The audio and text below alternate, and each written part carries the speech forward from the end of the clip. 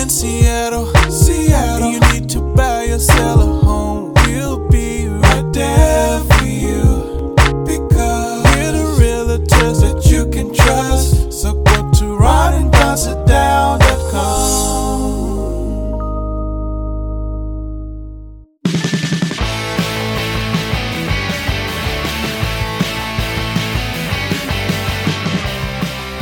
Follow us on the social media platforms. Just search for Ron Upshaw or Don O'Neill.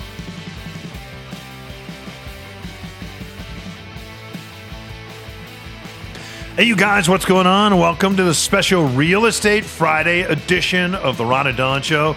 It's one segment. We're going to take about 15 minutes, and we're just going to talk about real estate. What is up, Ron and Don Nation? Yeah, we are live from the Les Schwab studios as well. Don't forget Mitch.Loans and those guys, Ron and Don. If you're looking for a realtor, buy, sell, invest, understanding short-term rentals, 1031 exchanges, we can help you with all that. And don't forget, we're regional realtors. So most realtors just work a neighborhood. Yeah, we work the region of Western Washington. And if you're moving out of state, we have connections with thousands of other realtors as well. So just look for your boys, Ron and Don, at RonandDonSitDown.com, and we can figure out your real estate journey today. Hey, this is kind of interesting, and we'll just use the first name here. We're talking to, and we're just going to call her Jeanette. We're talking to Jeanette this week in a Ron and Don sit down, and she had a real curious question. She said, I'm single. I have a house that I own. I probably have about $250,000 in equity in this house. There's no nostalgic value to this house. I don't want to live in this house. But what I'm wondering is, I'm a teacher. I'm going to teach for about 5-6 more years. And then I need to have other checks coming in besides just my pension. And so I'm wondering, I have the ability to go out and borrow money on a HELOC. I'm wondering, in a market like this, where maybe interest rates are a little high, but there's more opportunity than there's been before. And she lives down in the South End. So there's lots of opportunity, good opportunity down in the South End, especially down in Pierce County, you guys.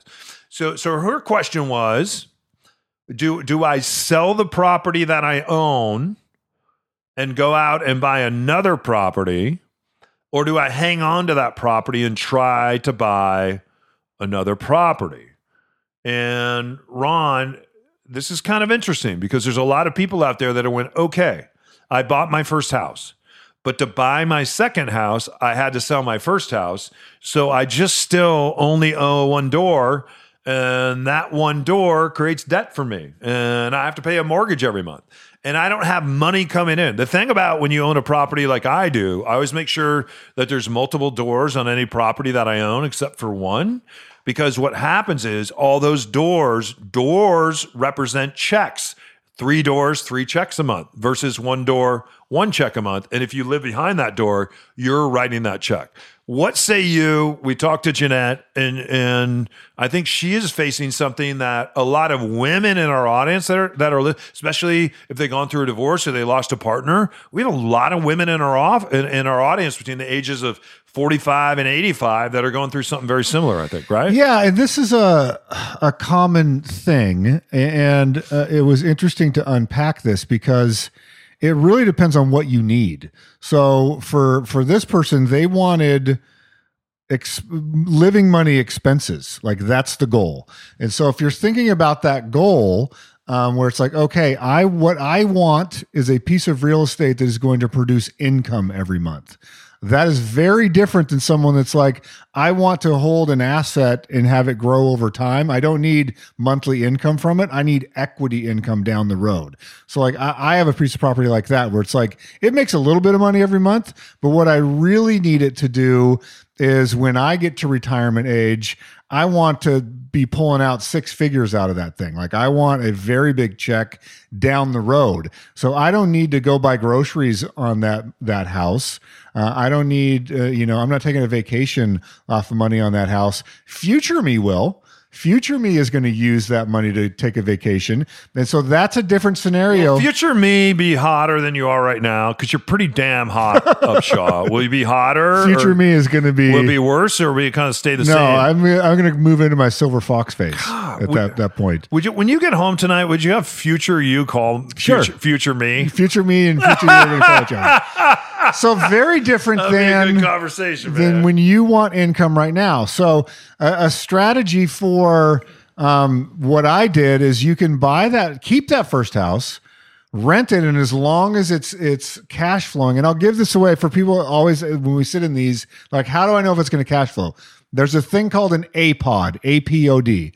Look that up online. It's a spreadsheet that tells you, will my property cash flow? And it gives you just go through, fill out all the numbers as accurately as you can, and it will tell you if your house is going to cash flow or not. You're like, well, how do I find out the rental information? You go to ZillowRents.com, type in your address, look around a quarter mile, a half a mile, maybe a mile of similar properties and see what they are renting for per month. And that's how you get your data. All right. So that's for someone that wants to do that. Now, for someone that needs this monthly income, this is what you're a specialist in. You need those multiple doors because you still have to live somewhere. And so when you're doing that, you're going to buy a property that is going to have multiple doors. And we've seen this in a lot of different configurations.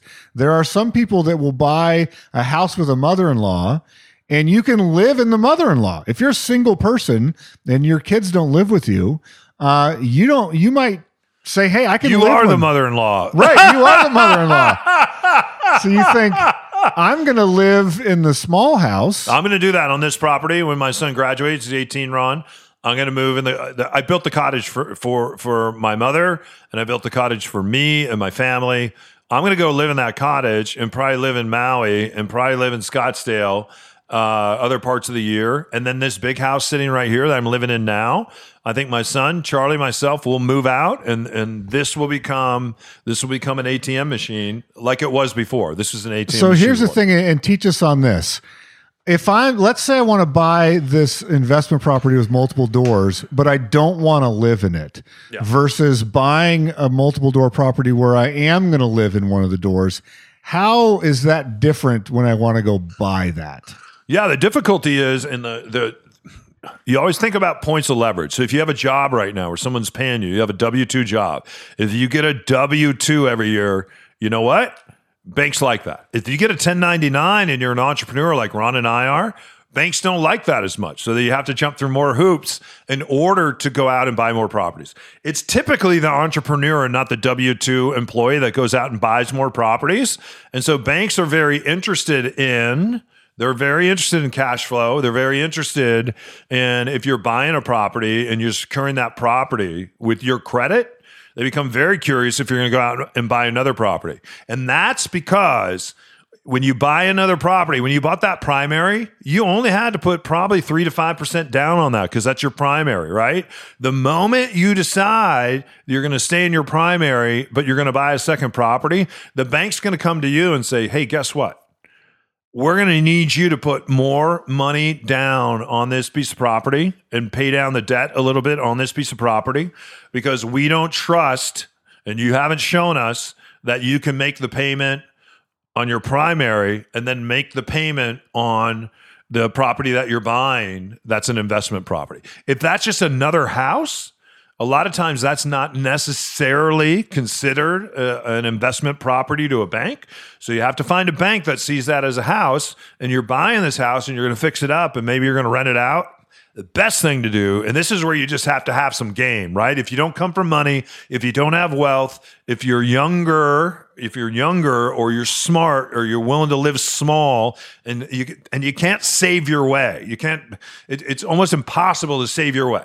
What you have to do is take the leverage of being a primary buyer, take that primary, move out of the primary. Hang on to the primary like Ron did because he had a home down in the Burien area. He lived there and made it his primary. He had to put 5% down and not 30% because it wasn't an investment property. Get this. Then he moved out. He's already secured the loan. He had to live there for 2 years, right? He has the terms of a primary, but now it's become a secondary investment property. And then what he's able to do, and you can do this every couple of years, now he's able to go out and find another primary, put 5% down, live on that property, and manipulate that property. So sometimes people do it ass backwards. They buy a house and then they're going to go out and try to buy another house. And a lot of times the banks aren't going to let you do that. You don't have the leverage to do it unless you have a lot of money to put down. And again, you move to that primary, you get to put 5% down. You're hanging on to your first primary. And for some people, that's the way you stack it. And that's the way that you build it. And that's the way you accumulate real estate. So can you just spend a couple minutes on, I know people in there driving in their car, listening on their walk right now, and they're like, there's not duplexes in my neighborhood. There's not little mini apartment buildings in my neighborhood. My neighborhood just has a bunch of houses. What is Don talking about? I think you'd be surprised what's in your neighborhood. So people think Queen Anne, where I live, is just all single family homes, and it's not. There's multiple family homes all over the place. That's one of the reasons why people pay more to live here, because if I can live in a single family neighborhood, but maybe I live in a duplex, yeah, people are attracted to that. You go over to Ballard, all kinds of different living over in Ballard, and chances are there's all types of different living that's happening in your neighborhood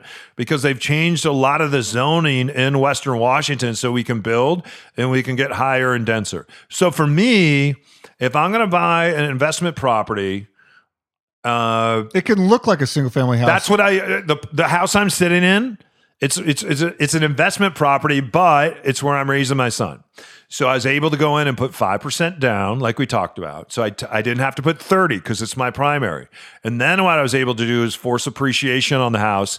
The house that I bought for $485 is now worth close to $4 million, right? I put a lot of effort into this home, but I carry debt of maybe just over $1 million on the house.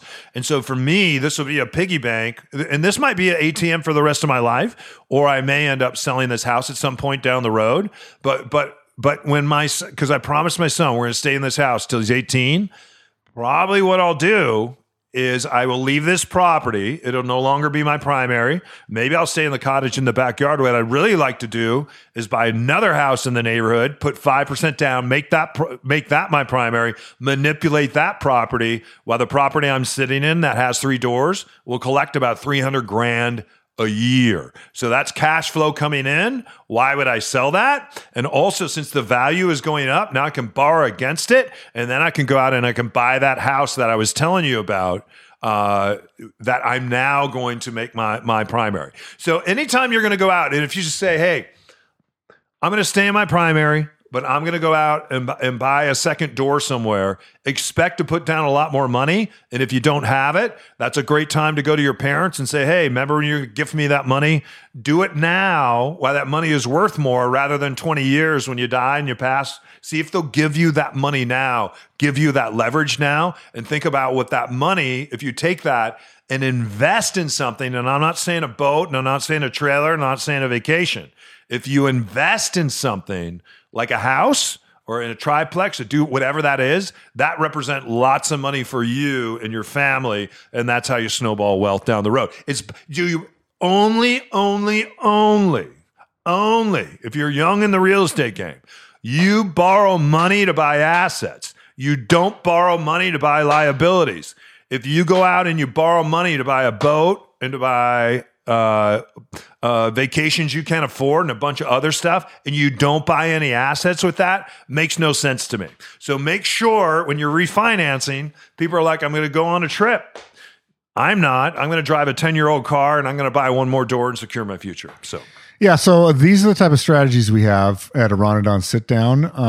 It can get complicated, but we can see a way. That's what I love, is doing this puzzle with people of saying, where are you at right now? Where do you want to get to? And here's a plan to get there. Yeah. And sometimes there's not sometimes, all the time there's some effort. All the time there is some hustle.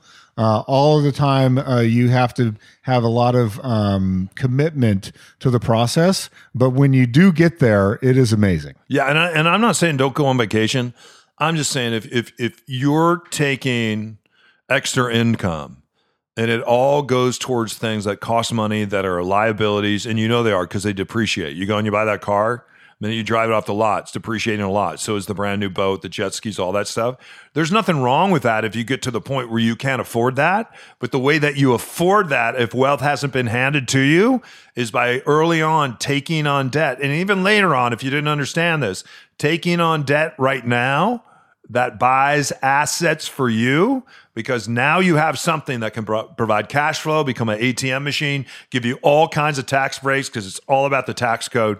And then on top of that, you have an opportunity then to really build something that's going to be worth a lot in the future. If you haven't read Rich Dad, Poor Dad or listened to that, you should start with that book. And also there's a great podcast called Bigger Pockets for young investors that don't have any money in their pockets right now. Listen to it. Bigger Pockets, join their forums, join their meetups, and then also read Rich Dad, Poor Dad. If it's been a while since you read it, read it. It's about a man that had a rich dad and a man that had a poor dad. And he tells you about how those dads functioned in the world.